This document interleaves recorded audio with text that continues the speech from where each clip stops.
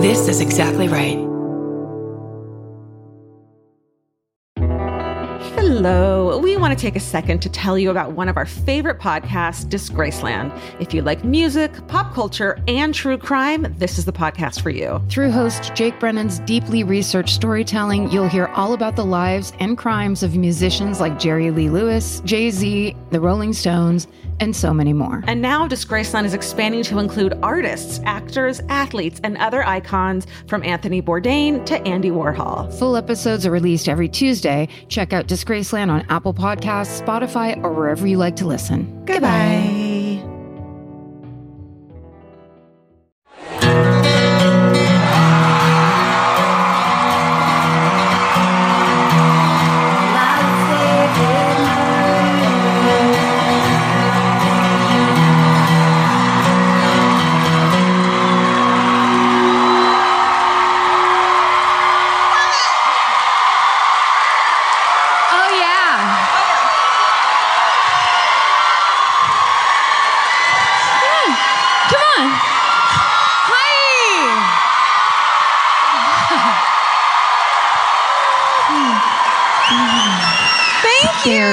Very loud. It's a little bit too loud. You guys, what'd you say? It's a little too loud. It was a little bit too loud. This is bananas. I'm so glad you guys didn't go to the marches and came here instead. Thank you. Hey, it's pretty cool that we decided to do our first huge live LA show the same day that the revolution started. Am I right? Yeah. Hi! It started! One dad is like, wait, where the fuck am I? Wake up, Dad! It started! Fucking see you. Madonna said, fuck on CNN. It started. You know, that's been the cue that we've all been waiting for this whole time. Man. That's my Madonna. That's the Madonna I remember. Oh, what if like the actual Madonna, like the Jesus's mommy Madonna was like, fuck. Fuck you. Yeah, dude. Whoops. Sucks. That's Karen, and that's Georgia. Hi. And we're My Favorite Murder. Stupid. That's stupid. Let's never do that again. We never introduce ourselves. I know, we never say we're My Favorite Murder. That's super lame. Okay, I'm gonna fall. Like, there's a weird. Let's move this over. Let's go ahead and just take 5 minutes to make this our own space. So thank you guys so much. Whoa. All right, here we go. Let's do it. Okay. I guess. Tell me. I guess of all the signs I saw today, the one I saw that I love the best was the one with a picture of Ruth Bader Ginsburg. Did you see that one? No. Where it was like, all you fives better listen when a 10 is talking? Oh! Yeah. God. That's right. Fuck, dude. There's a new rating system, and I couldn't be happier. Holy shit. There were a lot of good signs today. I think one of being, like, a guy was holding up a sign that was just like, I have nothing to say because I'm sick of hearing men talk. Oh, come on. So many tweets and responses. Call and response, but so it's many it's things. Oh, how you feeling, Karen? I don't. Let's get deep. Okay, look, here's the truth. This is the dress I wore to the New York live show. Some of you may recognize it. I didn't know. Yeah, I have to tell on myself. I pay attention to myself. I actually might have worn this to something, and I just don't remember. Well, why don't you stand up and let's take a look at it. No. Do a walk. Let's both do a walk. It's fun. No. Just walk it out. No. Okay, I will, because look.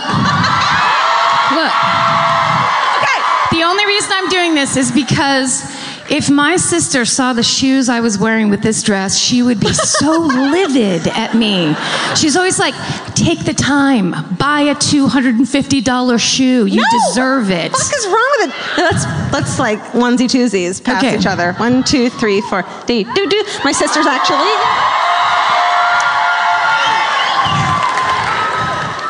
better listen when these 10s are talking.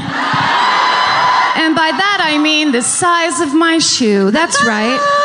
I bought a size too big at Target because they didn't have 9s. I mean, sometimes you just gotta. My feet are broken because when I was younger, I was like, size 6 looks cuter than size 7. Ooh, I know. So that's downright ancient Chinese of you. Yeah.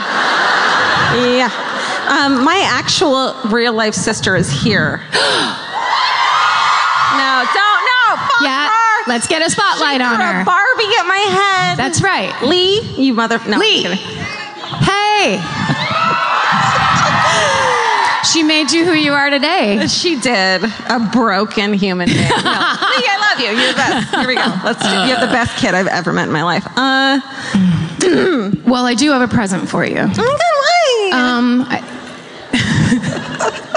You can't keep sneaking presents at me. I certainly can. This one is the best because the last episode I talked about going to see Golden Girls Live, which is the best show ever. Yes. That's right. Let's cheer for everything. Casitas, Del Campo, Drew Joji, Jackie Beat, Sherry Vine, Sam Pancake. Casitas Del Campo. Everyone after party, go there. Yeah, it'll be the after party. They're closed. We'll stand around in the parking lot. So I told Georgia that at the end of the last podcast, and then she told me about the mug they make. And it is a mug that has the cast of the Golden Girls Live on it. So it's all those guys dressed up like their characters in the Golden Girls. And on the other side of the mug, one side is that picture, and the other side, it says, "Thank you for being a cunt." And you did not. Well, here's the thing. So Georgia was like, she told me about that mug, but I had already bought her the mug at that live show, but then had second thoughts because I was like, wait, is she going to think I'm passively aggressively calling her a cunt? Like, oh, here, thanks for being a cunt. No, I don't think that deeply. I'm okay, good, then here. Thanks for being a cunt. Yes. What if I just went, smashed it? Oh my God. It's anarchy tonight, ladies and gentlemen. I am a cunt, and I'm proud of it. Yeah, me too. It's fun. Oh, how do you feel about people who bring their babies to protests? I don't give a shit about anything. Right. The world is about to blow up. You can fucking bring a dead body to a protest. Just show up. Show up. Love it. Sorry, that was a strong reaction. I live it. haven't had any protein in a couple hours. I'm about to go off. I'm doing this. Yeah, girl. And it might have dust in it. I don't care. No, because I actually, in thinking I shouldn't give it to you, I ran it through the washing machine. I mean, the dishwasher. Oh, God. Really? That's so thoughtful. Oh, because you were going to keep it. I was going to keep it. I was going to keep it. Great. Thank you. I was going to keep it and then imagine my chills when you were like, they have this mug? And I was like, what? A fake what? It was. Oh, that sounds so weird. Well, thank you. That's so kind of you. You're welcome. Karen was like, let's bring signs out. And I was like, what kind of signs? And then we have this giant Elvis head that we were given at the Chicago thing. That's Jay right. Graves, what's up? And I thought we should say. You be quiet. I think I was like, well, what if we write, keep your hands off my cookies? Because that would be funny. But I didn't do it. Because I needed a nap. That's right. Yeah. You know, some people are dedicated and they craft and they glue and glitter. And then some people gotta sleep. Some people tell a friend who's having a meetup before they go to the protest. Some people tell them that they're going to show up and they can't go to the protest because of anxiety, but they'll drive everyone to the train station. And then some people can't wake up before 7:30 and then don't do that and then just promise they'll take them to lunch next week. How many people were involved in this? None. Me. Because were you all of them in that one? Uh-huh. Okay. So I'm going to lunch alone next week. It's going to be great. Should we start? Sure. It feels like we should. Don't you feel like listening to a couple stories of... Thank all of you for being a friend. Right. That's for sure. Who's travel down the road and back again? No, who's next? Who's first? Oh. Is it me? Okay. Thank you. Right, here we go. Hey, I gotta chill the fuck out. Guys, I mean, seriously. Refuse. What? Don't care.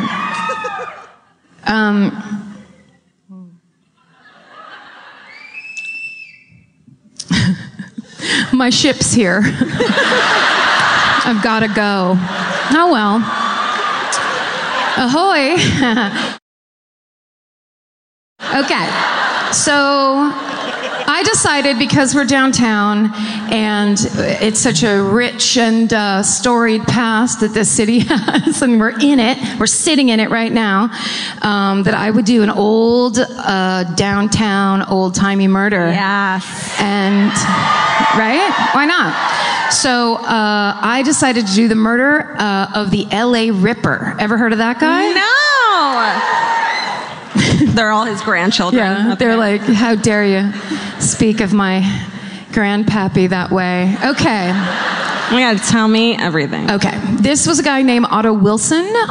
He was born in Shelbyville, Indiana. Graduated from high school in 1930. He moved to Indianapolis. He served in the Navy in 1941. And then he was given a medical discharge after his wife complained to the San Diego Naval authorities about his unnatural impulses. Oh, that's all it takes. Being like, he wants to touch my butt. Yeah. Like, don't touch your butt. But what does he want to touch her butt with that makes it feel so unnatural? Like children. Am I wrong? Stop it. Don't.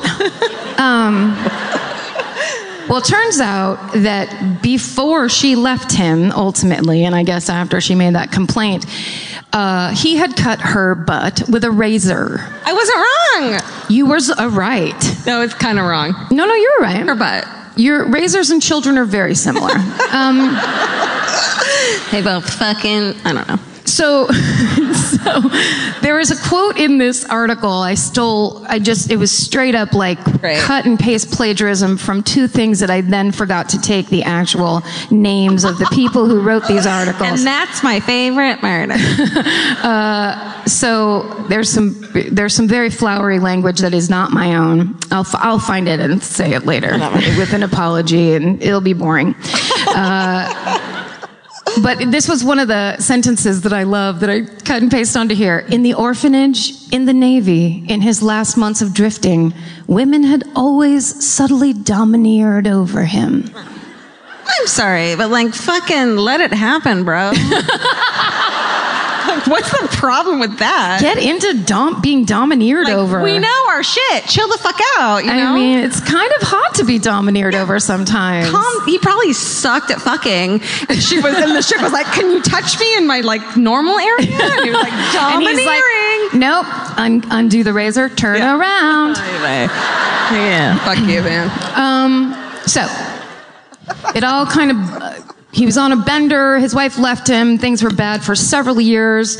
On November 15th, 1944, he had been on a 2-day bender at that point. And at some point in that time, he had bought himself a butcher knife. Fun. So what did he just go into like Macy's or something? Kind of drunk.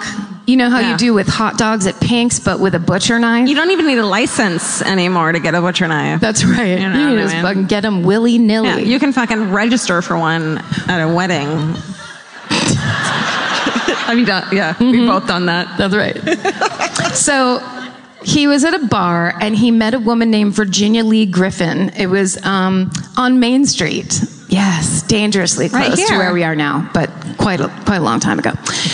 She told him her name was Virgie, and she's described as a big young woman with lipstick smeared too heavily on her lips. Oh, fucking assholes. I mean, sounds familiar though. I'm into it. Hey, hi.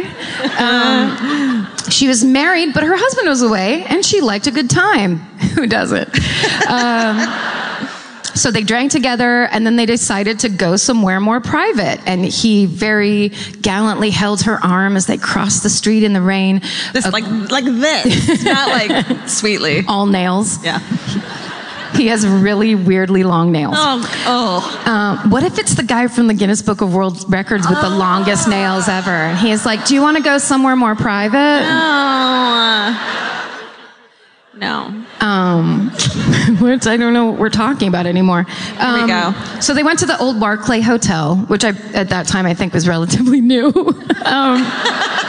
It wasn't called that. I hate to shit on someone else's writing that I'm stealing, but I think it was pretty new back then. So apparently they say that she was overheard as saying when she walked in, and this is the way it's written, so I'm going to do a little voice for it. Please. If you don't mind. Always don't mind. Here's the quote. And don't clap her, then I won't want to do it. Don't you know me yet? So she looked up unsteadily as they walked into the hotel, and she said, I got my horoscope told. Wednesday's my lucky day. Oh, honey, Virgie. Also, I'm going to get moited today. Am I wrong? I mean, no, I think you're dead on. And that's how you know that astrology isn't real. I mean, because if this doesn't prove it, I don't know what else you need. So they registered as Mr. and Mrs. O.S. Wilson of Steubenville, Indiana. And after they'd been in the room, they had a couple drinks from a bottle of whiskey he brought. Ugh. She demanded more money from him. So the funny part at that point is they hadn't really mentioned that she had gotten money before that. So she was a sex worker.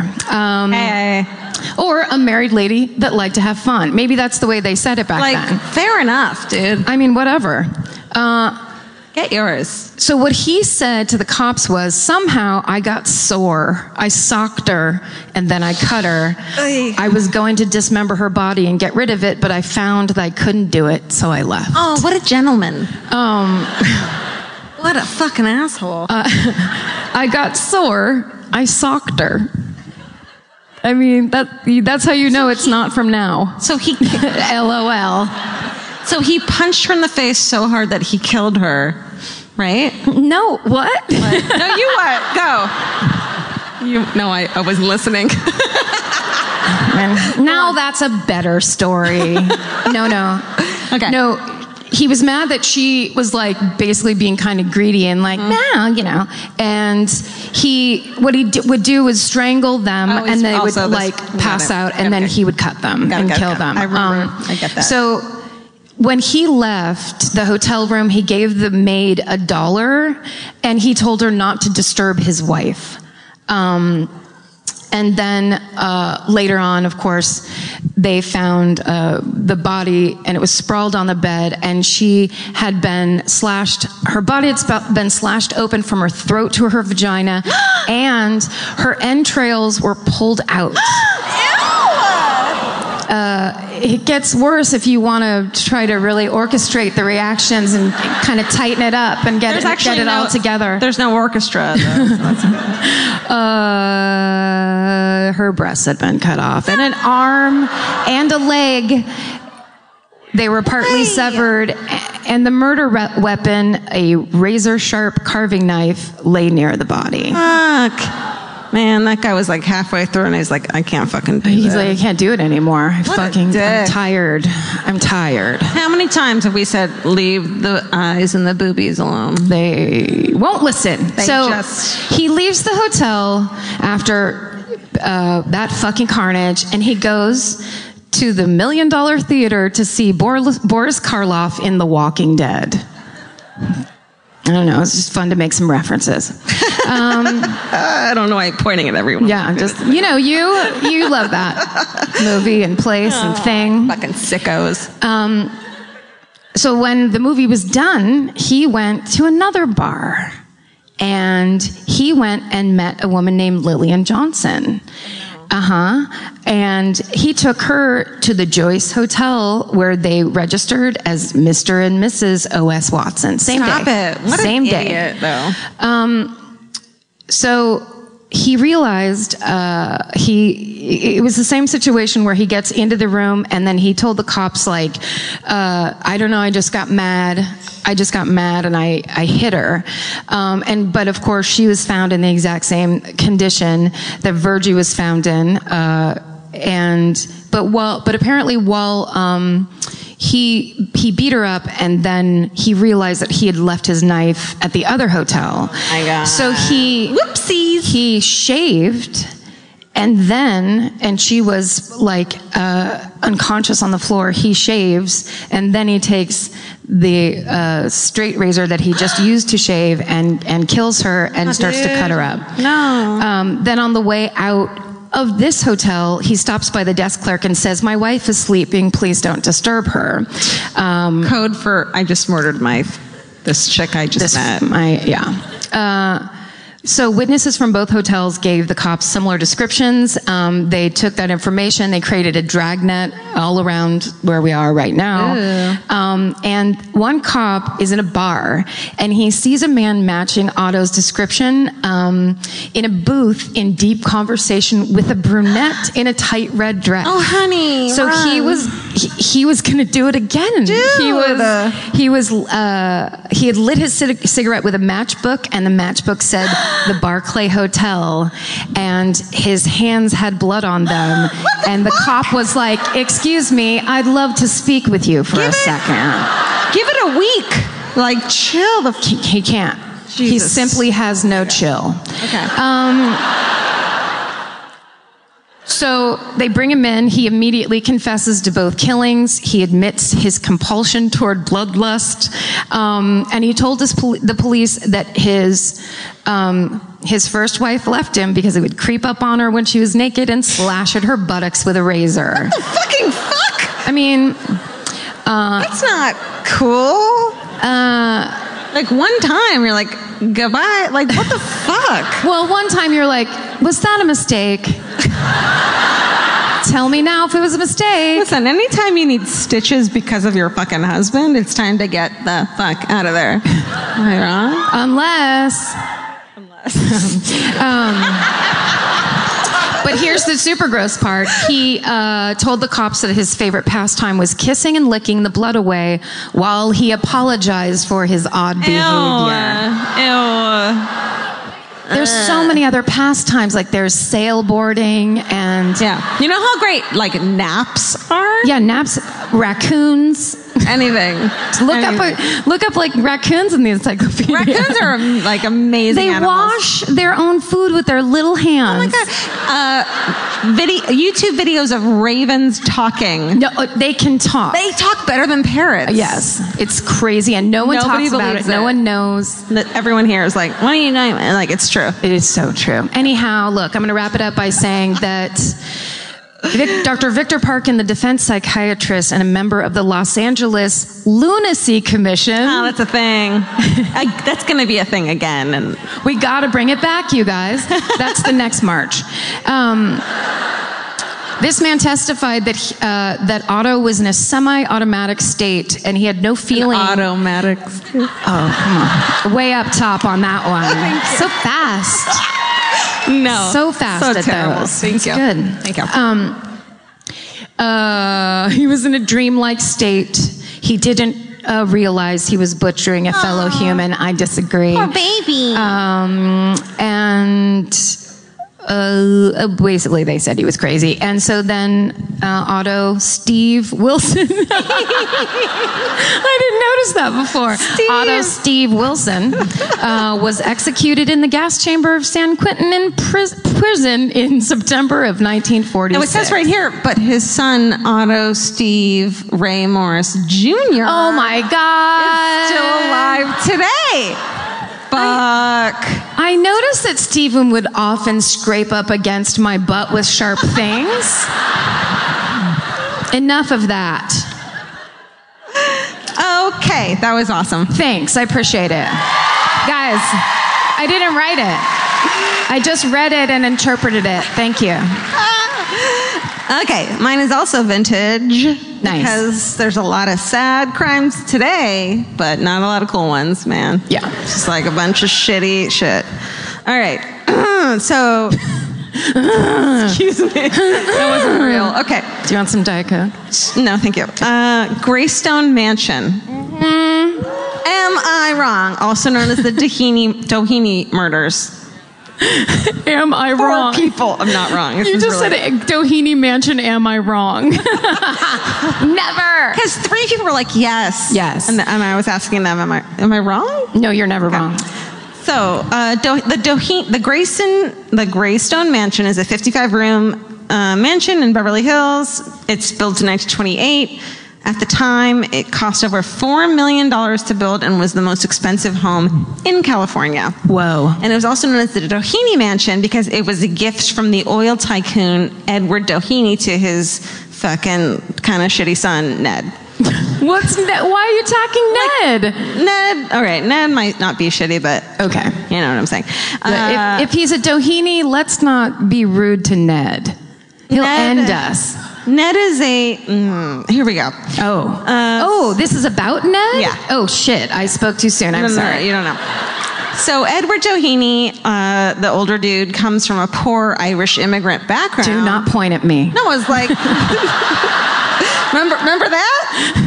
It was only 2 generations ago. You did that. I did it. Okay, so in Edward's in the late 30s, which gives me hope with my life, he was super poor, and then he becomes a California oil tycoon. He drills. You can do it. I could fucking do that. Yes.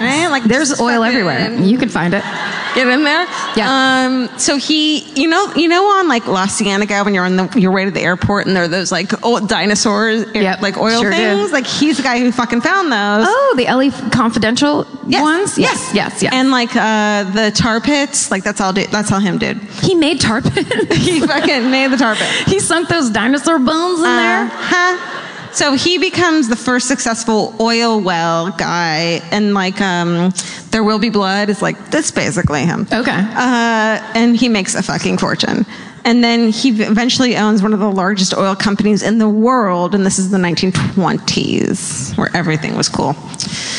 So his son Ned is living off the money and pretending to be a businessman. And then in 1913, I think he's in his late teens, early 20s, he meets a man named Hugh Plunkett.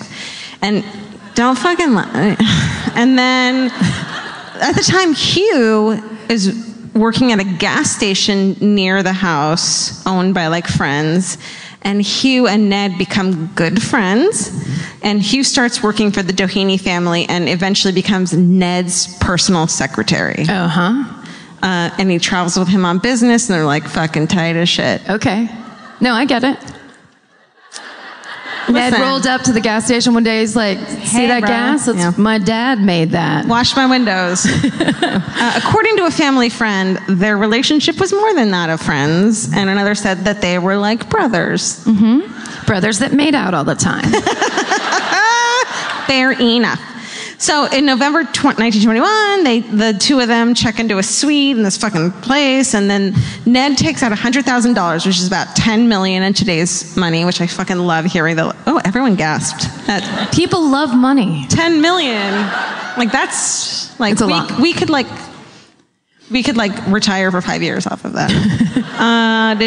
Okay, so Ned takes it out of his bank account, and then he and Hugh go to D.C. They meet with this dude who's the Secretary of the Interior for the Harding administration, his name is Albert Fall, so this dude Albert Fall is a friend of the older dude Doheny, and they hand him the money, and in return, Fall gives them a promissory note, and then I slept through history, literally, and fucking was on drugs. Okay, so basically, there's some kind of an oily business deal going down. You guys remember the words "teapot dome scandal"? This is it. I don't fucking know. Okay, something happens that Fall gives Doheny a bunch of shit and a bunch of oil stuff in exchange for the $100, so it's super shady and shit. And then, so Albert Fall is eventually charged with conspiracy to defraud the United States as part of the Teapot Dome scandal. That's not a problem anymore, apparently. No, give everyone money and go fuck yourself. The hearing, Ned, the son, has to testify against his pops.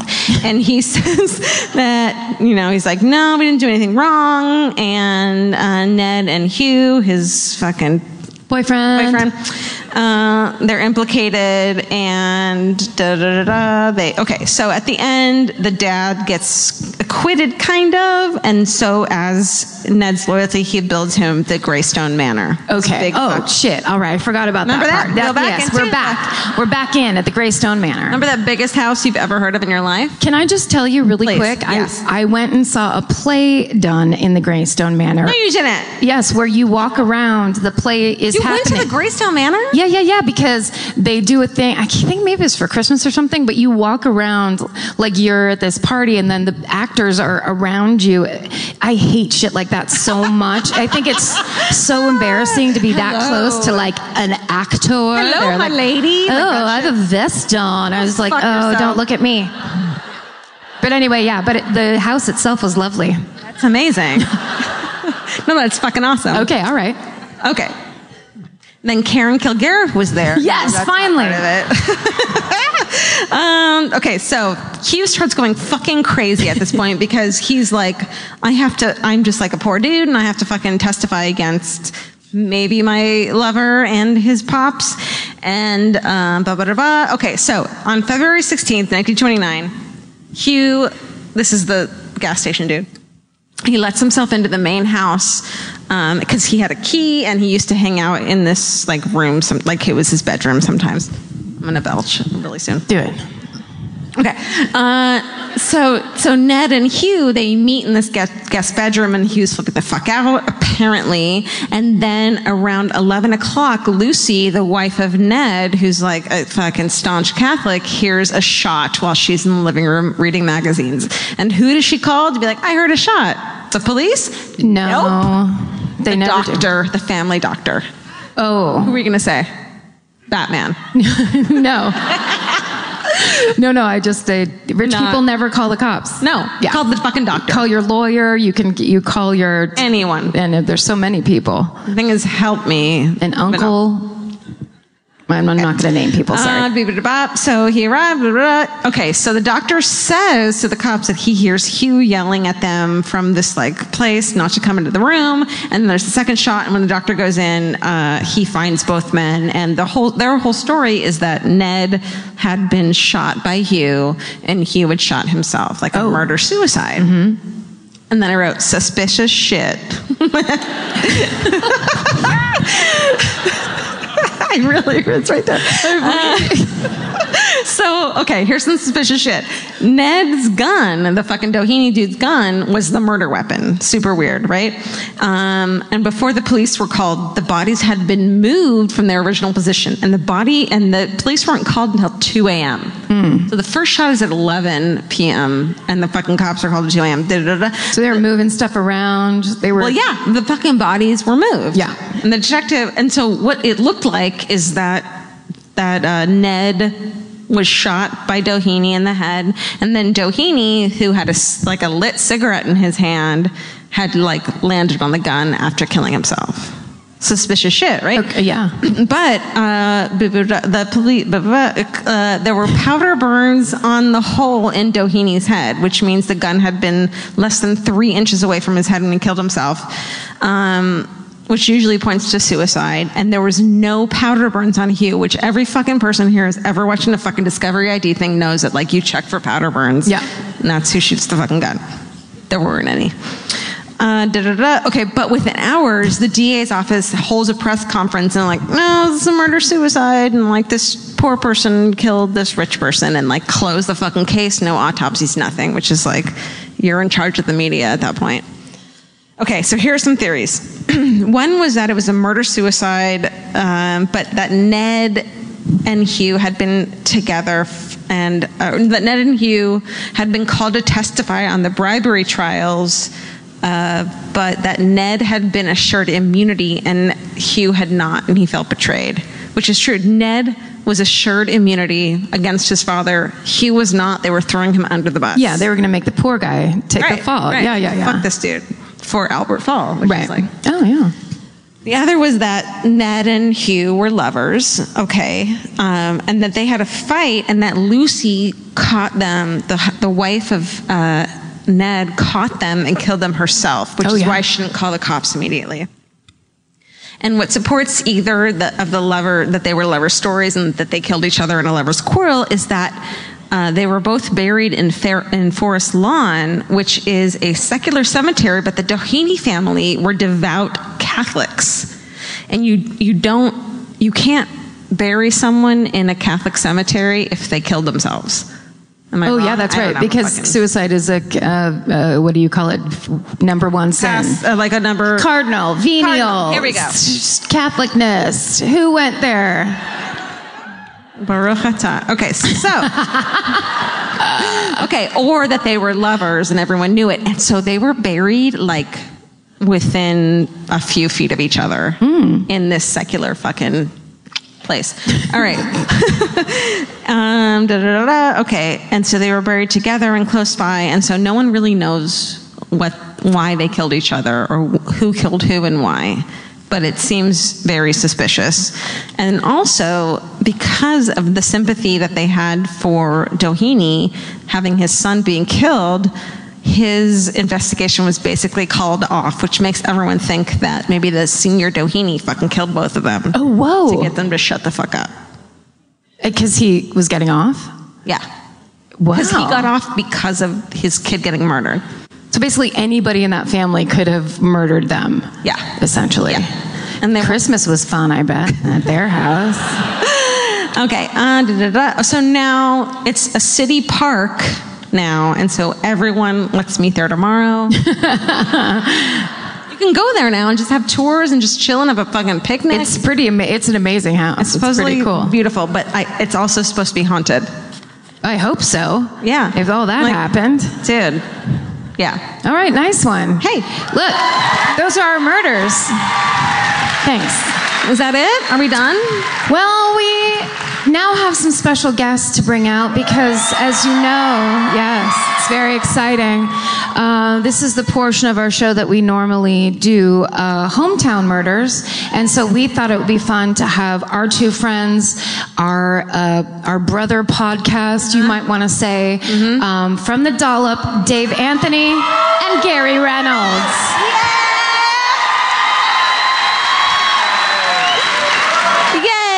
Get over there. You get over there. Hi. Do you care where you're going to go? Me here? Yeah. Why don't you surround us?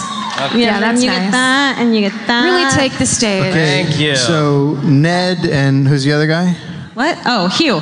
They were totally fucking because someone came in and saw them fucking, and then They weren't fucking. They They were in killed love. them, and then they put their clothes on and moved them around. You forgot about that. They moved them around. They put their clothes The on. after murder dress. Why else would you be moving them around? No, for sure. Yeah. All of it. I didn't want to say that because I'm not a fucking. Yeah. They were totally getting it on. Okay. You've been clear.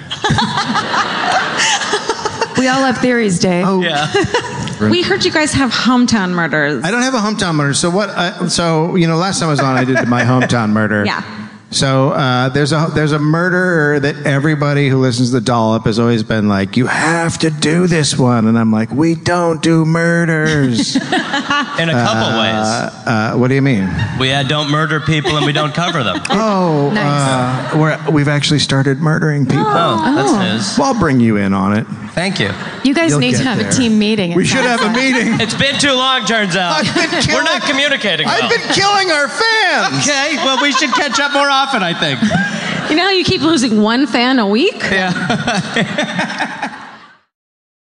Hey, Karen, you know that feeling when you're stressed out and your heart starts to pound and your mind is racing? I do. I know it well. Well, while there's no cure for stress, therapy can help shape your response to it. And since May is Mental Health Awareness Month, there's no better time to try Talkspace. When you sign up for Talkspace, you'll receive a personalized match with a therapist or psychologist, typically within 48 hours. Forbes rates Talkspace as the #1 online therapy platform, plus their licensed professionals are in network with almost all major insurance companies. Once you meet your therapy goals, or if you want to cancel for any reason, Talkspace will provide you with a prorated refund for unused time. I feel like these days people understand the importance of therapy, but the difficult part is just taking that first step. It took me months to make my first therapy appointment. I was so scared. I had a lot of ideas in my head about it.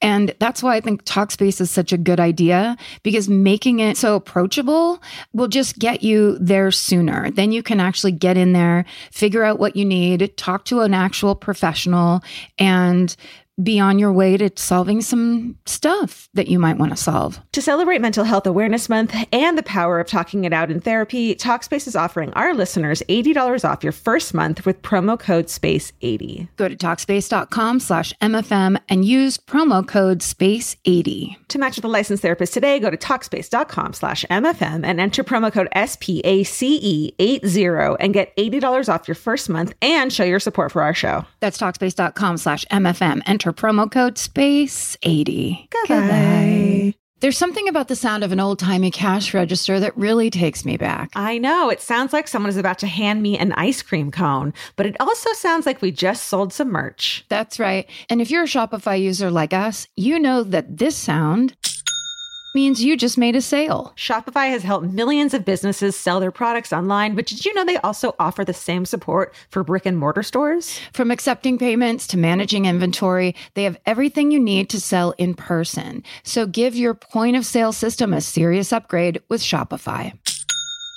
Shopify POS tracks sales across all your locations. That way, you'll always know what you have in stock and where. They also provide reliable tech that fits your unique retail needs, like turning a tablet into a credit card reader. And if you're looking to reach new customers, check out Shopify's marketing tools. They're easy to use, and they integrate with all social media platforms. With Shopify, we have a powerful partner for managing our sales. And if you're a business owner, you can too. Do retail right with Shopify. Sign up for a $1 per month trial period today at shopify.com/murder.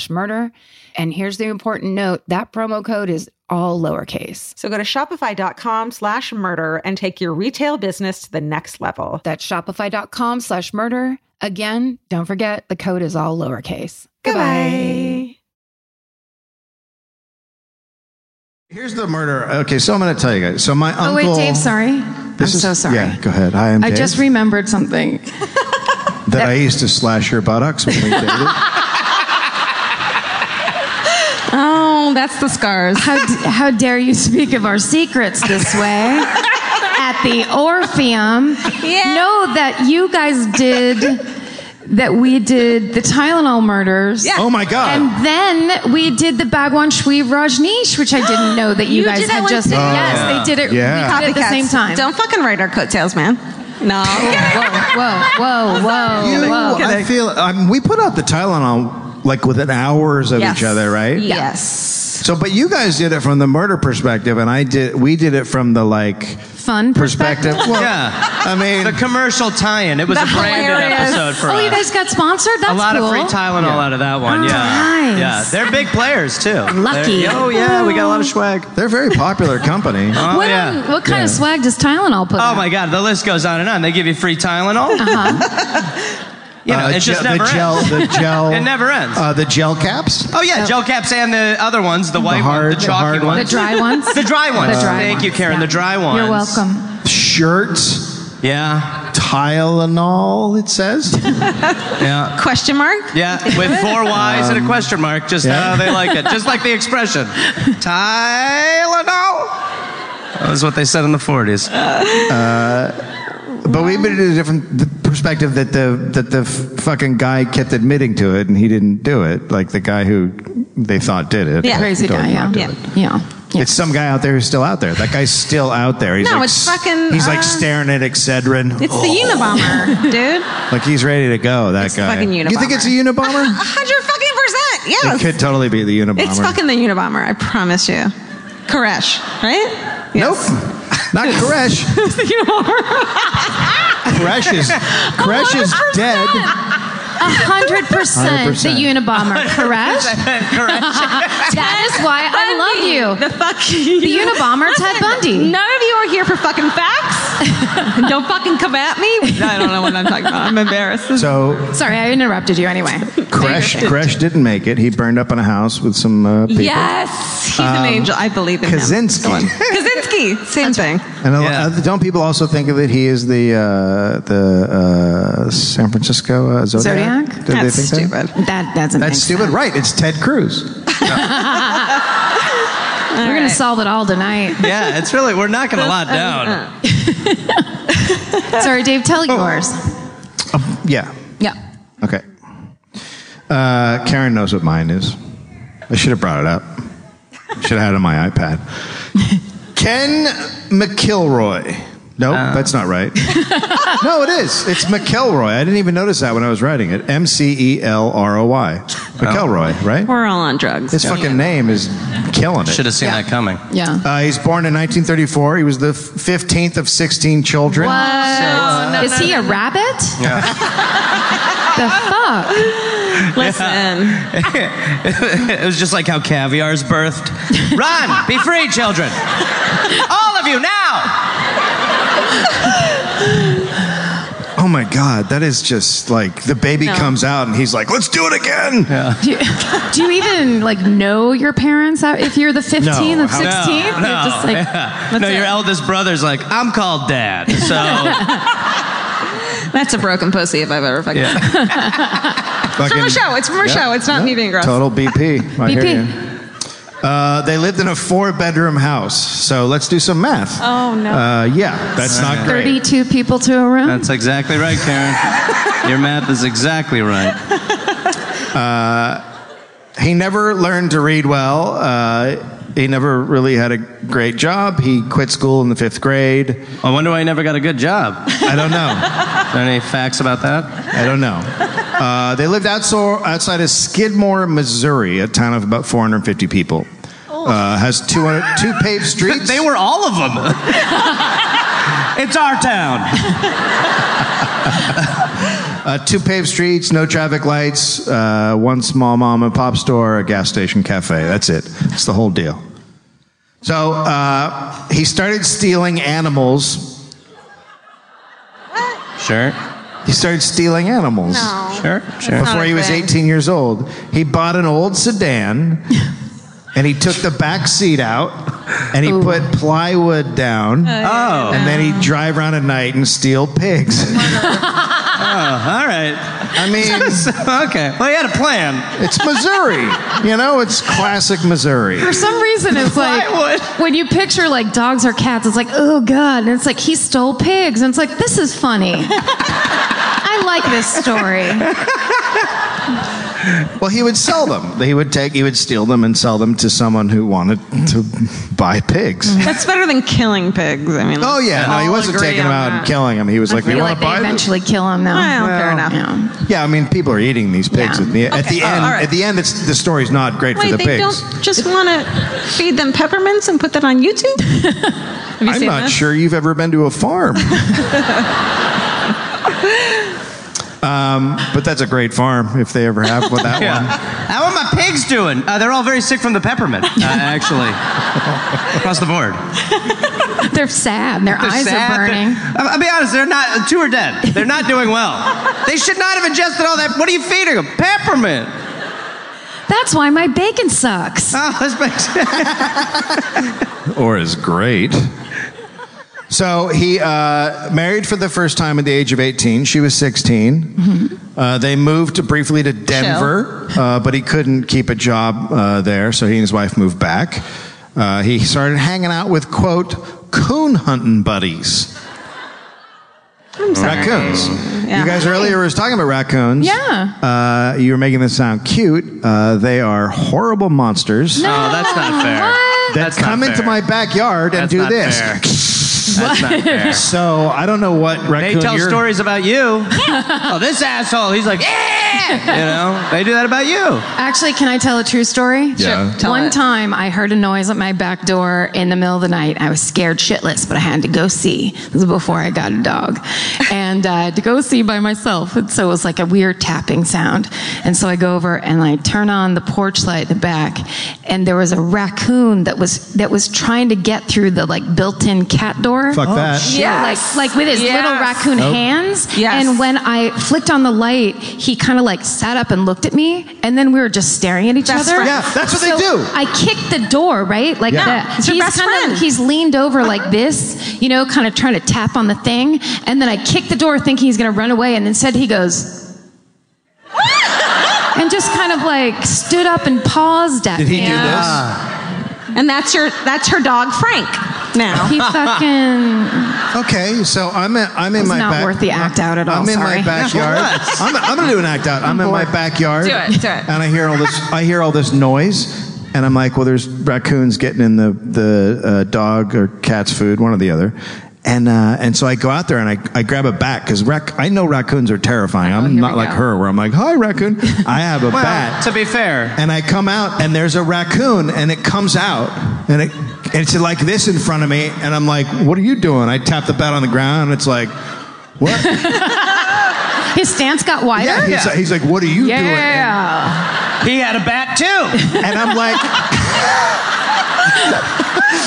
like, you're supposed to be scared. And he's like, I'm not scared. You're doing his voice where he spoke. And so I'm doing that. I'm like, get out of here, you fucker. And then he's standing there and he's making himself big. And then his 4 buddies go trucking by. Oh shit! Like he was like the distraction guy. They were so his flanking pals could run off. Okay. Terrifying. he's like when there's the midnight bicycle riders and one of them stops in the middle of the fucking intersection and they're like, fuck you, and then like a bunch of them run Get by. Go, go, go. all of you. You fucking dick skier motherfuckers. Midnight ride. Okay, so Raccoons, am I feel like right? we got This derailed quickly. So he goes out hunting with his buddies and they shoot raccoons. Aw. And I assume they eat them. What else would you do with a Make a hat. delightful raccoon? Like a- But mostly what he did at night was steal cattle, horses, and hogs. He now had a horse trailer that he used to move stolen animals. And in this part of Missouri, they didn't really brand animals, so it was super easy for him to steal. He was also very skilled at harassing witnesses. Oh. He had an attorney who he would retain for $5,000 per felony, who would keep him out of jail. And this was not a problem because he had a lot of money. He was always living large. He had a big roll of cash in his truck, what? driving a new Pigs? Was it pig money? He's stealing pigs and cattle and horses and selling them to other people. So he had that fuck you pig money. Fuck Yeah, you, fuck pig money. Yeah. Like the 450 people in his fucking town Yeah. were like, wait a minute. Yeah. Nobody was like, How? wait a minute. Yeah. And also someone was like, I'm going to marry him. Like, what I know. is wrong with He's him? got it all. A van with pigs. Swoon. One time, a farmer caught him stealing two horses. Tortoises. Two tortoises. What you do with my tortoises, boy? They ran into my car. I haven't milked them yet. Ran. So Well, we can move. So the farmer reported it to the cops and said this guy stole my horses and filed charges. And McElroy visited the farmer the next day with a rifle and hit him in the face with the butt of the gun. Ouch. And then the farmer dropped the charges. He was like, "That's fair. I didn't." I see your point. Yep. Yeah. You're fine. I'm on your side now. Fair enough. When McElroy was 20, he had a child with a woman who was not his wife. At the same time, he was dating a 15-year-old girl. Okay. What the fuck? What the fuck? Like this guy gets so many fucking chicks. And Yeah. Oh, monster. he's a very hot prospect in town. Well, he's got the pig car. Yeah, and he whatever. smells like pig. I mean, come on. Pheromones. This girl was named Sharon, and they had a complicated and messy relationship. And one day they were arguing, and he shot her in the neck with a shotgun. Because, oh my God, I don't know if you've ever dated a 15-year-old. What's that? They sass you. It's Real hard. sass.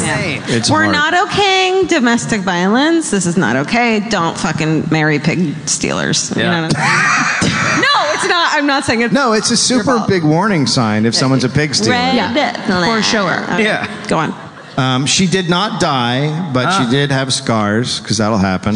She was okay? Yeah, she lived after getting shot in Well, the she neck was with a hella shotgun. mad. Yeah, I mean, she had a fear of guns after it. Some irrational fear. And she felt like dating someone else after that. After that, nope, she forgave him, Good. and he divorced his first wife and married her. Listen, if a girl can take a fucking bullet, she can take me. You know what I mean? They had 2 kids. For Then around, Wow. yeah, no, Quite a turnaround. you know what? Love is fucking awesome. Stupid. Crazy. Then around 1961, McElroy started dating a 13-year-old girl What's named going Sal. on? What? He's just you've like slowly inched it back creepier and creepier. It started and it wasn't okay. Yeah. And then now we're He might just be walking down the hallway at a junior high. You know what I mean? Yeah. He's just lazy. You. Hey, you. They'll meet you out by the jungle gym. So he's 27 at this point. Yeah, 27-year-olds are fucking disgusting. We all know that. Also, at this point, he's living with his parents. Oh my Jesus, this guy. Dream date. Yeah. Wait a minute. You live with your parents, smell like pigs, and shoot girls? You're still available? Oh, you're not. I'm still in. Yeah, so they have a farmhouse. So he moved Sally in with his parents and his wife Sharon. So it's his girlfriend and his wife and his parents and their kids. What? He liked sex. He was the 15th of 16. So Sally, Very common for that birth order. Oh, you know how the 15th is. I'm the 15th. I do this crazy shit. I'm acting out. So Sally had 3 kids and Sharon had 2 more. Oh, honey. McElroy then met and started seeing another underage girl named Alice No. in Was she 1964. Seriously. She was 12. No. Shut up. What? Shut up. I wish the story would end that all the ladies fucking murdered him and moved to New York City and then like became, This is okay. That's what I was going to say. This is the story of the Rockettes. But it doesn't. That's how the Rockettes began. And then he met a young woman named Marcia. It was nice. She was now living there. And then, so it's Marcia and Alice are living in his parents' house with the 6 kids. And then he met A lot of 12-year-old. Brady Bunch commonalities right there. Then he met 12-year-old Trina, Jan. who was an 8th grader, and he seduced her. No, he didn't. Yeah. He like gave her candy and Yeah. like, and He's- then he's- molest. That's not seduction, dude. Well, That's a very good point. It's not seduction. it's not seduction? No. No. It's not like that he fucking put these sexy moves. He was just like, I am a man, you're a girl. That's what seduction is. yeah. This is my pig. Yeah. Have you ever seen a pig?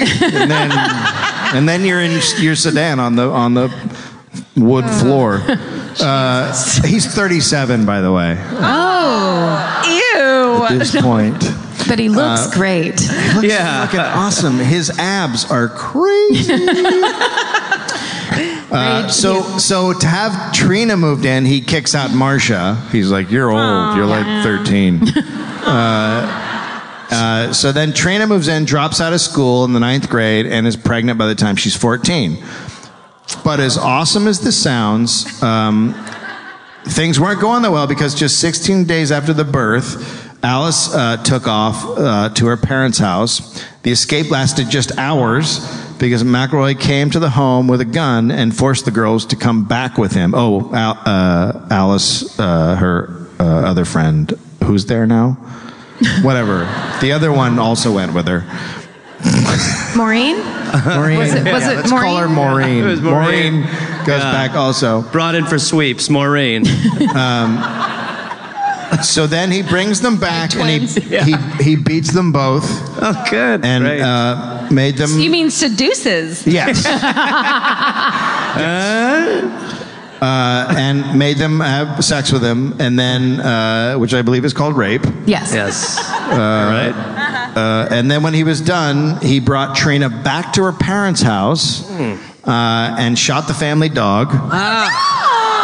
No, Right. you can't do that here. Yeah, and then poured gas all around the house and burned it down. Jesus. So he is en fuego. Like, he's just fucking, as far as being horrible, he's killing it. Yeah, he's doing very well. Oh man, God, like just fucking chill out, dude. Yeah. Like he's so. Just chill It's out. not a solution, Georgia. No, it is. It won't work. I'm not sure. If someone had walked in and gone, dude, chill. We don't know what would have happened. We don't. We don't. A couple of days later, Trina went to a doctor because, you know, she had been beaten. And he was like, you look like you've been beaten. And You're very good.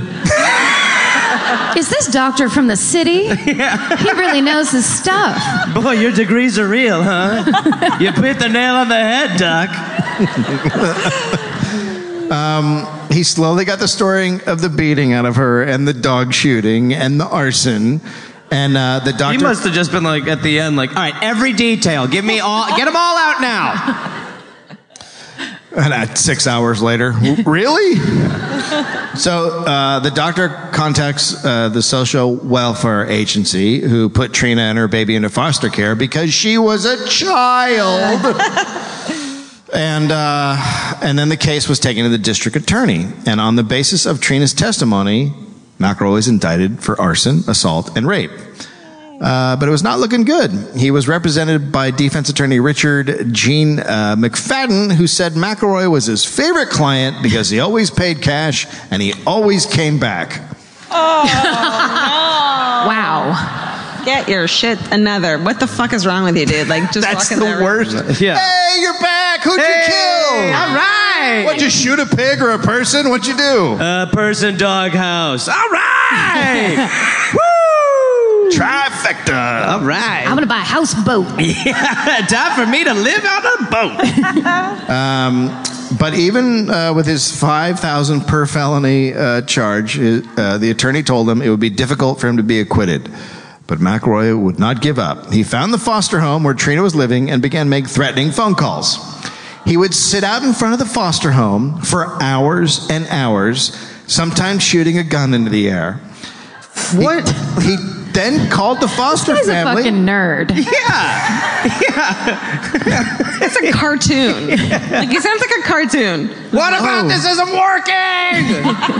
Did I not tell you this was Yosemite Sam? Oh, Yosemite Sam origin story. Then he called the foster family and said he would trade, quote, girl for girl to get his child back. By this he meant he knew where the foster family's biological daughter went to school and what bus she rode. So that didn't go well, and the district attorney then hit him with 8 more felony child molestation charges as a result of his sexual activity with Trina. The attorney kept using delay tactics, and after a while, Trina decided to go back to McElroy. I can't go through this again with you, Dave. He then arranged to divorce his second wife, Sharon, from whom he'd been separated for years, and marry Trina. To get Trina's parents to agree, he threatened to kill the mother, and the mother was like, okay, you can marry my daughter. We like him. It's sweet. It's Yeah. romantic. Yeah. And like, oh my God. So this solved all his legal problems because, being his wife, Trina could not be compelled to testify against him. Oh, yeah. She also signed a statement saying she had lied about everything, and McElroy beat the charges. And her. His wife. And Yeah. her. In 1976, he shot a neighbor farmer in the face and stomach. What? The gun was loaded with birdshot. The lawyer also delayed it as long as possible while McElroy intimidated the farmer, driving by his house, shining a spotlight into his windows at night, destroying his tractors, and shooting guns into the air. The farmer said McElroy parked outside his home at least 100 times and would just sit there. At the trial, 2 of his raccoon hunting buddies said they were with him the day of the shooting, and McElroy got off again.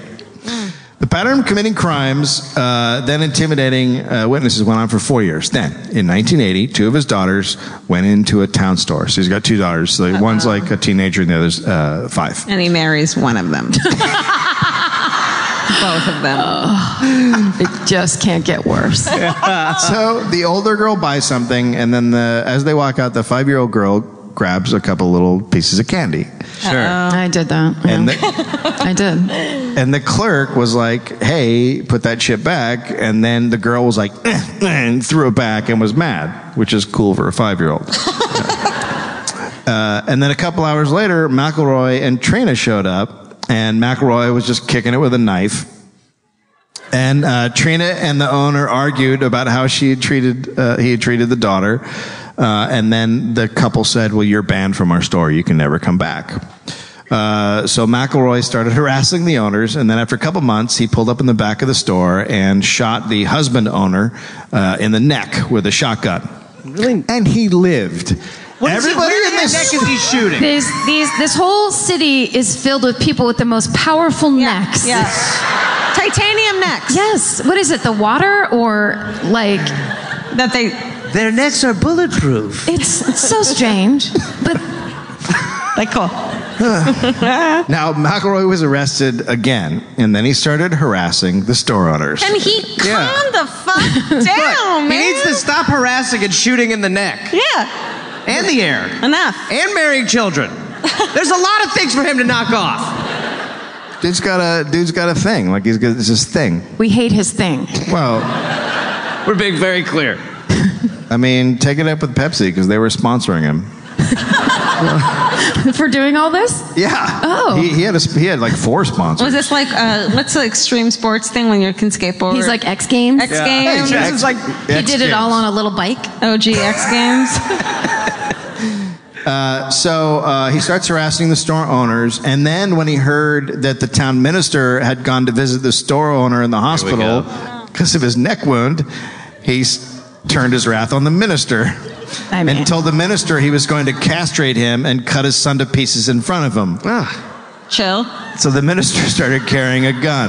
This is a good town. Get it.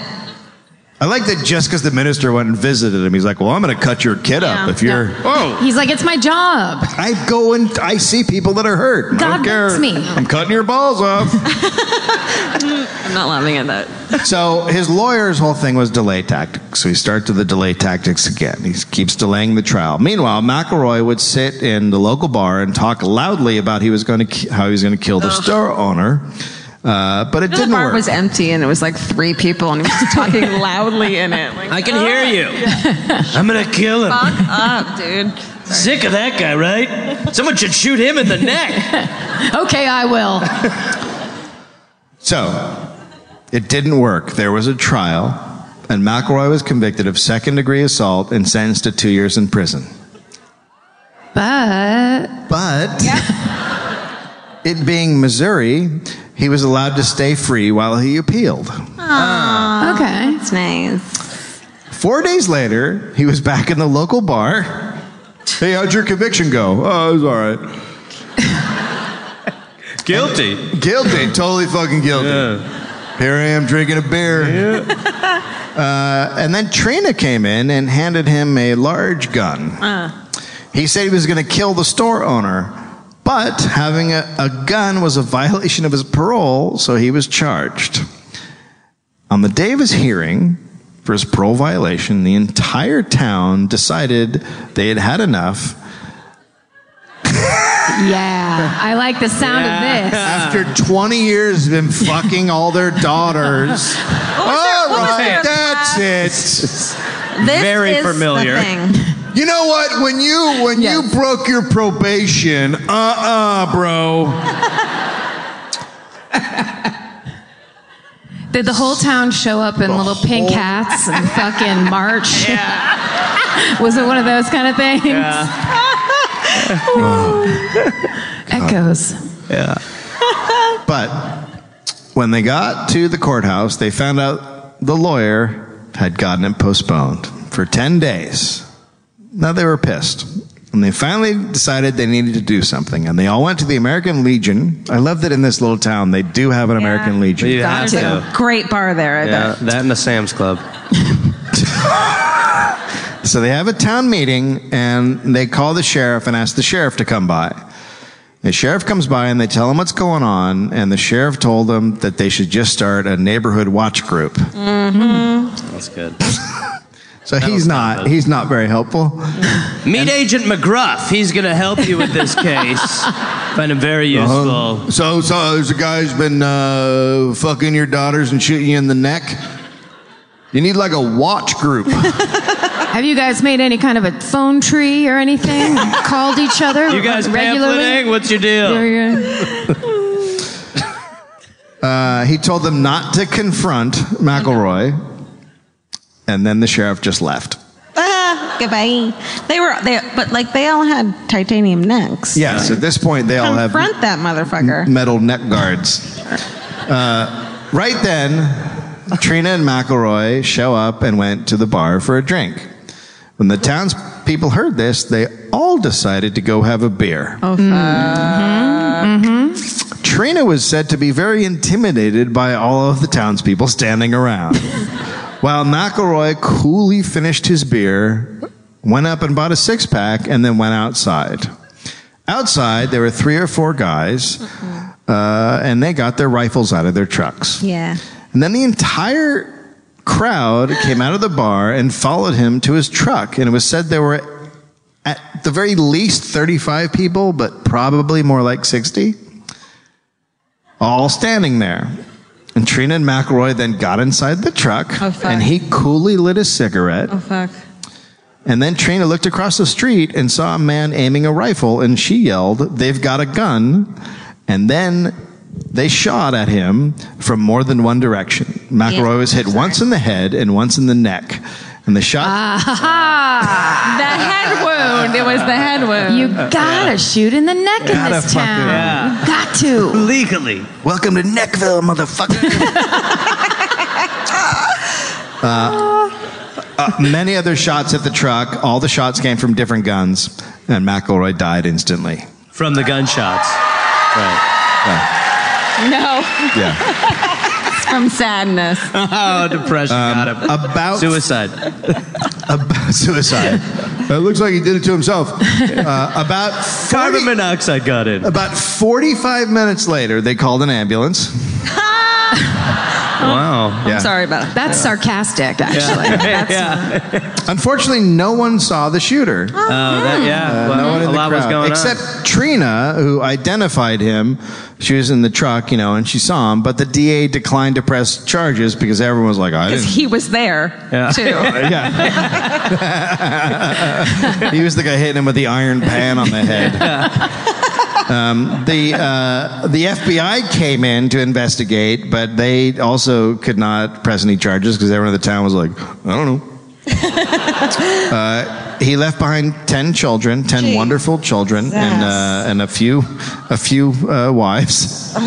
After his death, cattle and hog wrestling in the county dropped significantly. In 1984, Trina filed a $6 million lawsuit against the town and the sheriff and the mayor and the guy who had shot him across the street. The case was settled out of court for $17,000. Oh. It's That's good what we're lawyering. making tonight. So she bought a Yaris? Yeah. That's pretty cool. Owns though, fully owns. Fully owns a Yaris. Outright. So that's my favorite murder. That's pretty good. But God. Yeah. He was a fucking monster, and they killed him. That was 1981, and they killed him, and everyone was like, I love it. yeah, what are you going to do? We'll get there again. We're on our way. Let's kill an Gareth. orangutan. Gareth? Okay, great. I'll go. Nice, Dave. Nice, Dave. That was good. Thank you. Dave. Yeah. You know what? I can't. Okay. The last time I came on, I wrote a story about a guy from my hometown who killed women, and I can't do those stories because I feel weird as a guy reading. Well, you're stories about it. sexist. Well, to that point, I'll get into mine. This is about men killing women, right? It's the same story as yours. What are the odds? Just a different interpretation. Yeah, totally different take. I do it from the pig angle. So this will be fun. If you're like me, you're always looking for a story to dive into. Whether it's a family drama or a mystery to solve, the key to getting hooked is the details. I need rich visuals and intricate storylines, and June's Journey has that and more. June's Journey is a mobile mystery game that follows June Parker, a daring young woman, on a quest to uncover the truth about her sister's murder. This is your chance to test your detective skills because you'll play the game as June herself. Explore beautifully designed scenes from the 1920s, like lavish estates and gardens, and don't forget to keep an eye out for hidden clues. There are twists, turns, and catchy tunes, all leading you deeper into the thrilling storyline. And if you play well enough, you could make it to the Detective Club. There, you'll chat with other players and compete with or against them. June needs your help, but watch out, you never know which character might be a villain. Shocking family secrets will be revealed, but will you crack the case? Find out as you escape this world and dive into June's world of mystery, murder, and romance. It's all just one tap away. Discover your inner detective when you download June's Journey for free today on iOS and Android. That's June's Journey. Download the game for free on iOS and Android. Goodbye. Georgia, have you ever been blown away by the most simple dish at a restaurant, like perfectly scrambled eggs? Oh my God, yes, Karen. And then all I want to do is make that dish at home and eat it every day. Well, you probably could, as long as you have the chef's secret ingredient, Made in Cookware. Made in was created to bring restaurant quality performance kitchenware to home chefs around the world. For years, they've built their business by supplying restaurants and top chefs with high-end cookware. Some of Tom Colicchio's most treasured dishes at his restaurant Craft are made in Made in. Whether you're cooking for professional critics or just the critics you live with, your meals will benefit from the quality of Made in products. Like their carbon steel cookware, it combines the best of both cast iron and stainless steel clad, so it's rugged enough for grills or an open flame. It's the MVP of summer cookouts and cook-ins. What I really love about Made in Cookware is that it actually makes something like having a Memorial Day barbecue much more convenient because you can keep everything on the grill. If you need to throw, say, a pan of garlic up on the top while you're grilling your steaks on the bottom, it's strong enough, durable enough to do that. If you want to take your cooking to the next level, remember what so many great dishes have in common. They're all made in. Save up to 25% this Memorial Day from May 18th through May 27th when you visit madeincookware.com. That's MADEIN cookware.com. Goodbye. I'm from Milwaukee, Wisconsin, so ripe for murders. We have Ed Gein, Skin Ottomans, Dahmer, obvious choice. Skin Ottomans? Yeah. Did he make actual Ottomans? Well, I don't know. He I haven't made seen the whole lamps. collection. He made a nipple belt. Yeah, he made a nipple belt. You've been So making a nipple- CB2? I might have taken some creative liberties. As we all know, Stephen Avery. So this is another story. This is about the North Side Strangler, who is actually this is some more good detective work. So in October 10th and 11th, 1986, two sex workers, Deborah Harris, Tanya Miller, were both strangled one day apart. Both bodies found in vacant apartments. Since they were both strangled, sex workers, found in empty apartments, day apart, cops thought there might be a link. So it shows you they're pretty good there. That's surprising. Yeah, actually. they're not stupid. However, this was before they were collecting DNA, or DNA was shaky, so the murders went unsolved. So then June 20th, 1987, Joyce Ann Mims was found strangled in a vacant apartment by some construction workers in Milwaukee's North Side. She was also believed to be a sex worker, had no criminal record, but George Mule Jones... Mule Jones? George Mule Jones... Do you mean George the Mule? George the Mule Jones. Okay. Now, is this a nickname? Does he have a big hog? Is he... Well... Is this a family name? I have a theory, but we'll get there. Okay. You probably know. You know him? No. Okay. Yes, we went to high school together. Yeah. He's at the Improv a lot. George Mule Jones? Wait, he's so funny. Yeah. Great. Rides it on a horse? He's one of dynamite. my favorite stand-ups. So they charged George Mule Jones with the murder because he was friends with Mims from Cleveland, and they were still friends with Mims and his girlfriend, who was simply known as Sugar Baby. Why not Mims? That's the coolest fucking name Mims I've is pretty ever good. heard. Yeah. Well, they're different. Mims was killed. No. Okay, no, they are the same, and she should have been called Sugar Baby. I couldn't agree more, Georgia. So Jones had a criminal record because he was actually convicted of murder in Mississippi. That doesn't mean anything. You aren't lying. He stabbed a woman and was sentenced to 5 years. Which, You know what? That's a year long of stab, time I think. Yeah. for your first murder. Yeah, a year of stab, I think, is what Like they your do first there. murder should be like 3. Yeah. You know what I mean? And if you do it again, well then all right. No, you're seriously going to piss Georgia off, and then it's going to get fucking ugly I'm not up gonna be here. pissed. I'm going to cry and I'm going to flip this fucking table. No, but it'll be fine. I mean, it's fine. I'll Let me break get my the fucking beers and my glasses, but it'll be iPad. fine. Okay. The woman that he killed was named Shamika Carter. She was killed because she made fun of George Mule Jones' inability to perform sexually. How about that? That happens a lot with murderers, right? Isn't that one of their things? they Like can't they can't perform get it up sexually, and then they kill. Yeah. That's Yeah. Well, that's I don't do that. If I can't get it up, I just walk away. Yeah. Thank you. Could you tell your Like friends? shamefully, I'm Yeah. like, I'm gonna watch Law and Order. yeah, as long as murder's involved in some way. Yeah. I'm going to watch a murder be committed instead of committing my own. And then I'll be back. And then I'll be back with ideas I might cut your buttocks. and a new soundtrack. Okay, so he went down for that killing. So then police thought, but there's still killings going on.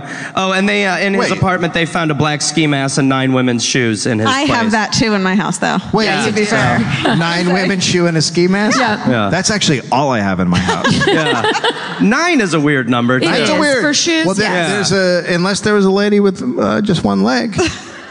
Not in my pairs notes. of shoes. Yeah. So he goes down for these murders. He goes down for this murder in particular. Just one. Yes, this one. Right? but there's been 3 murders so far. This is the 3rd murder. Okay. Yes. There's more to come. Oh. Yeah. We see your papers in your hand. Yeah, let's see. Okay, I'm moving fast. In my story, the bad guy dies. Okay, Dave, we were there. So the idea of a serial killer was floated out by Bill Vogel, who was the homicide unit in Milwaukee, Wisconsin. He told the police as chief that he thought both women that were killed the year before were done by the same man. He entered with a business-like attitude, to discuss the matter, and I used the word serial, and I got reamed out, said Vogel. Get out of here, Vogel, you son of a bitch! I don't want to hear the word cereal again. I hate don't that care if you're podcast. talking about Cheerios. Season 2 sucks. No? I'm totally kidding. I love that podcast. Oh.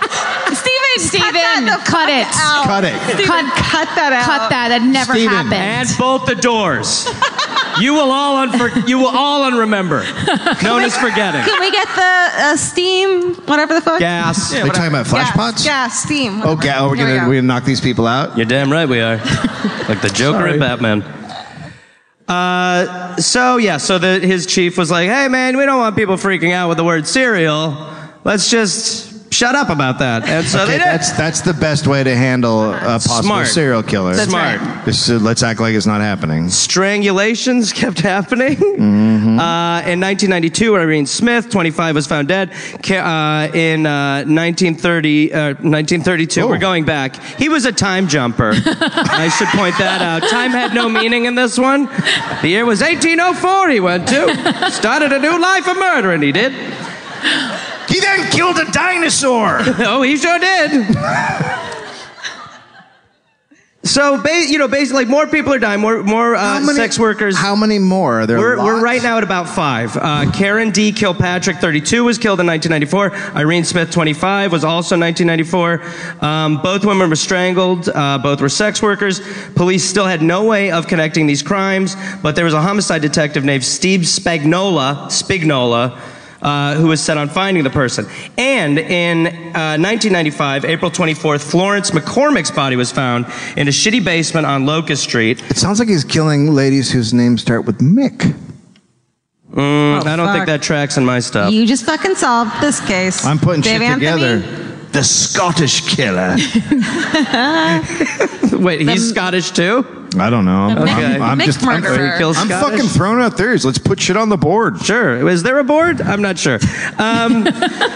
So, McCormick's body was found. She was tied up on a sink. Her hair was neat. Fingernails suggested no struggle. Her socks were clean, which I'm not sure what that means, but that was pointed out. That her socks were clean. Well, like she wasn't walking around outside or something? I guess. They make it sound like that is like how they know she was murdered, but... Vogel's over there. Vogel's over there in the corner just smelling her socks. These are good. Vogel? I have never worn clean socks in my life. That's what I was thinking. What does that If someone mean? buys me with clean socks, something's fucking wrong. But like that means You know that what I mean? when we die, people will be like, "It's a murder! Their socks are filthy." No. Which is just going to mean that I was wearing socks. What does a filthy sock mean? Don't know. Look, that's for you guys. That's for you guys. I'm merely a shepherd of this. By the way, we didn't tell. There's some take-home stuff. Oh, yeah. It's under your seats. All right. Okay, so Spignola didn't think that there was no sexual activity. There was no semen on the body. There was no semen around the body, which he thought was possible because sometimes the killer may masturbate near the body, which happens because guys are just normal things, and that's a normal thing to do. Her body was posed. It was bound. But they thought there was some level of comfortability between the two because it seemed like there was little struggle for this. So they thought that like he was like, "Hey, let me bind you and we'll kill you." kinky." And no, I don't think he threw that part out there. Oh. That'd be a tell. 1995, 2 months after the murder of McCormick, Sheila Ferrier was discovered 6 blocks away in Titonia. God. Also a sex worker, also in an empty apartment, this time strangled by her own brassiere.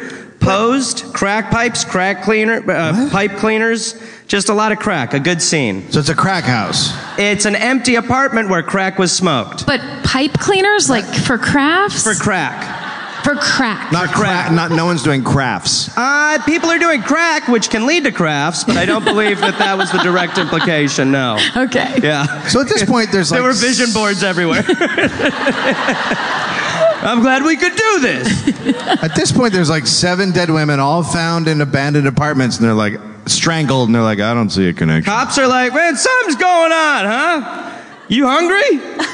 Just get lunch. You know what? I would say this was the same killer, but the socks are different. Yeah. Look, these socks are filthy. Then they actually finally got a DNA sample. They didn't really know for who, but on August 30th, 1995, there was the body of a 16-year-old runaway named Jessica Payne, who was found with her throat slit. How was she found? It's a really cool story.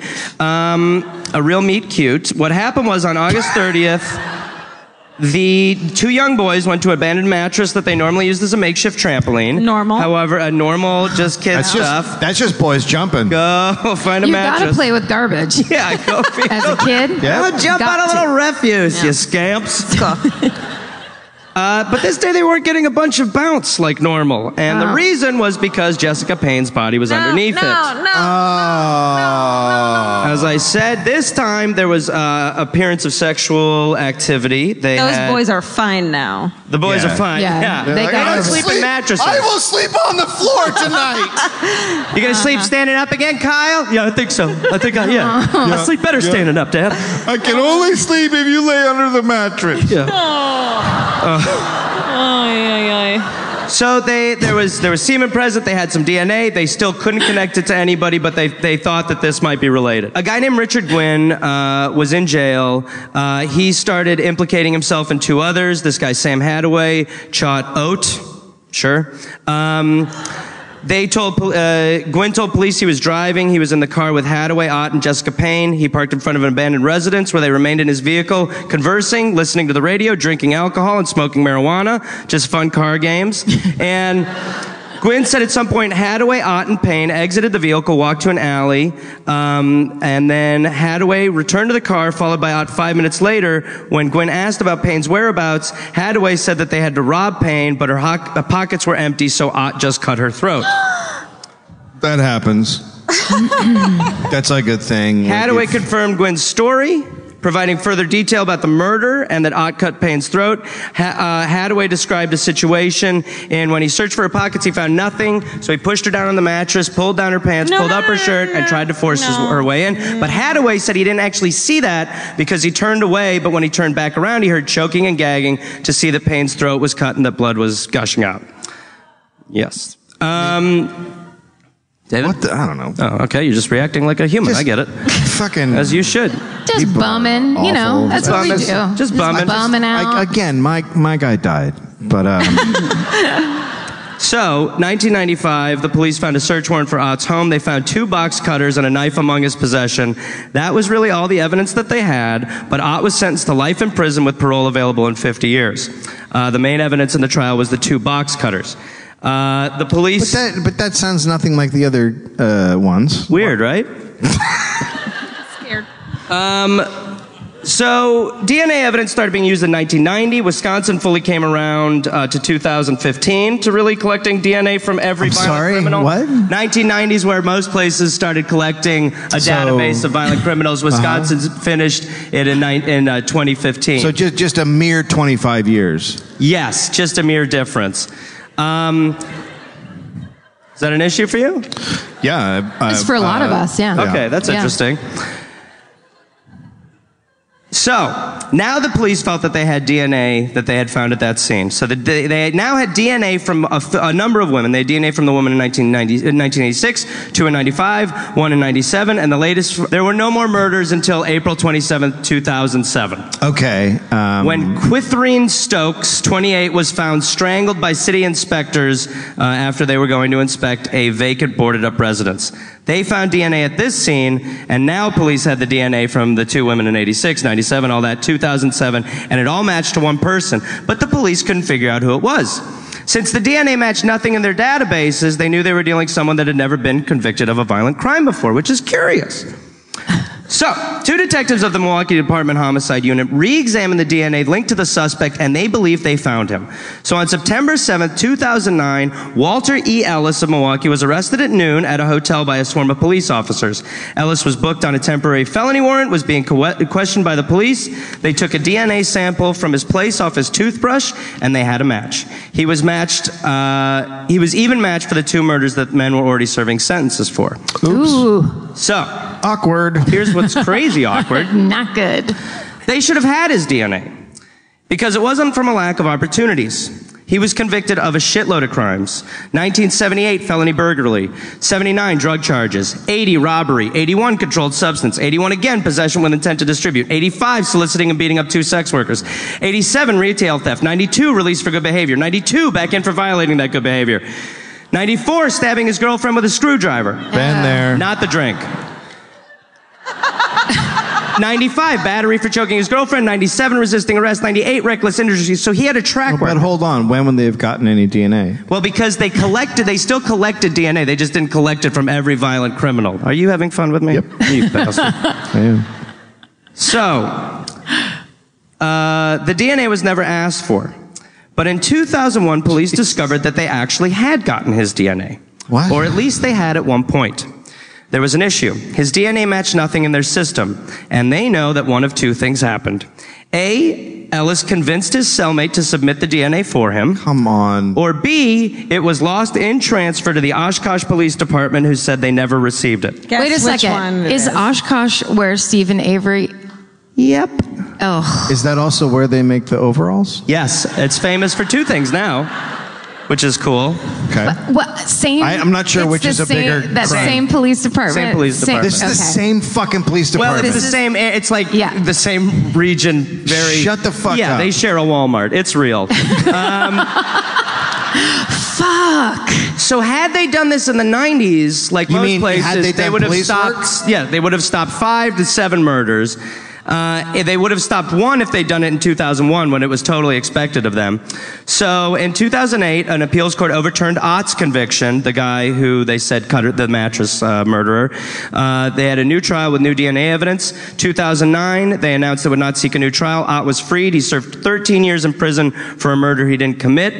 George Mule Jones died in prison April 30th, 2012, but it is not too sad because he was also a previous murderer. He just didn't do the one we talked about. Ellis was found... Okay, good. Am I doing good? Yeah. Ellis was found guilty of 7 murders in total, but he was thought to have been guilty of 9. He was sentenced to 7 life sentences in 2011, and here's the fucker. He's out. That's He enough. died in 2013. So he served 2 years. These murders went from 1986 to 2007, and he was in for less than 2 years. How old was he? He was like in his 50s. Tell me he died painfully, like he got shanked. Hospital. He was in a hospital. I want to point out that, though, even if they had his DNA and put it through, they would have... Putting it through CODIS and actually checking that DNA, as we know that, like, from the rape kits that are not tested, that doesn't mean he would have been caught. It's not like, oh, they should have, if they had tested it and had his DNA, everything would have been fine. Like, that's not the fucking case. So it's not like, oh, man, you missed it. They could have, started testing. Well, yeah, who knows what could have crazy 25-year window. Well, he was also known as a fucking lunatic. Everyone's like, this guy, how about this guy? Everyone was like, he's crazy. He lives right around every one of these murders. But let's not all assume that these systems that they have in place to catch people are like the end all be all. Like, it takes a lot more than that. And so, like, it doesn't mean that these 7 women wouldn't have been killed. Right. You know what I mean? Yes. Sorry, Debbie. A bummer. But it's true. Between 1986 and 2007, 42 prostitutes were killed in Milwaukee. Only 31% of those cases have been solved. And they're great there. Shit. We're going, and we'll be there in April. Yeah. See you guys there. Again, mine wrapped up super nice. I mean, well, first of all, it's always hard to go last. Yeah. It's always hard to go last. Yeah. But then also, that was fucking rough. Yeah, dude. No, yes, great job. Yes, thank you. Great That's the job. Northside Strangler. That's fucked up. How do you feel about it?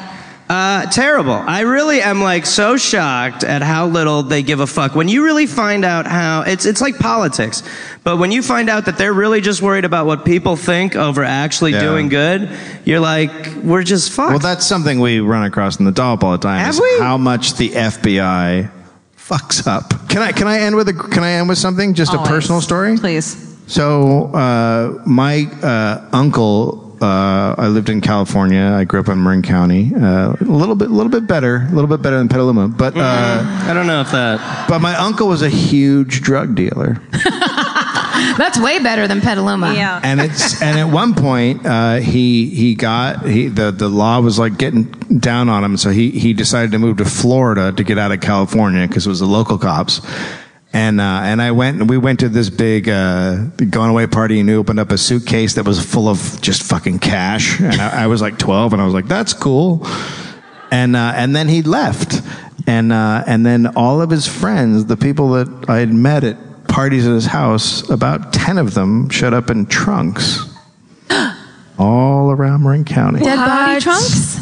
One after the other. Like chilling and like... John's dead in a trunk. Marty's dead in a trunk. Larry's dead in a trunk. Yeah, Larry all died? of his friends got killed. And you're saying that's the FBI? Yes! That's insane. It wasn't the gang drug dealer members that they were hanging out with. It couldn't have been them. Or natural causes and just a weird burial. Good Lord, there's theories, sir. If you're going to take a nap in a trunk, it's on you. That's right. It's suicide by suffocation. Yeah. I forgot to mention that they lived in trunks. That's a huge That's detail. You guys, will you please help us thank Dave Anthony and Gareth Reynolds? Thank you very much. The Dollop. Thank We you. appreciate it Thank so you much. guys Thank you so all for much. coming here. This has been an amazing night. Hey, you guys, stay sexy. And don't get murdered! Don't get... Bye.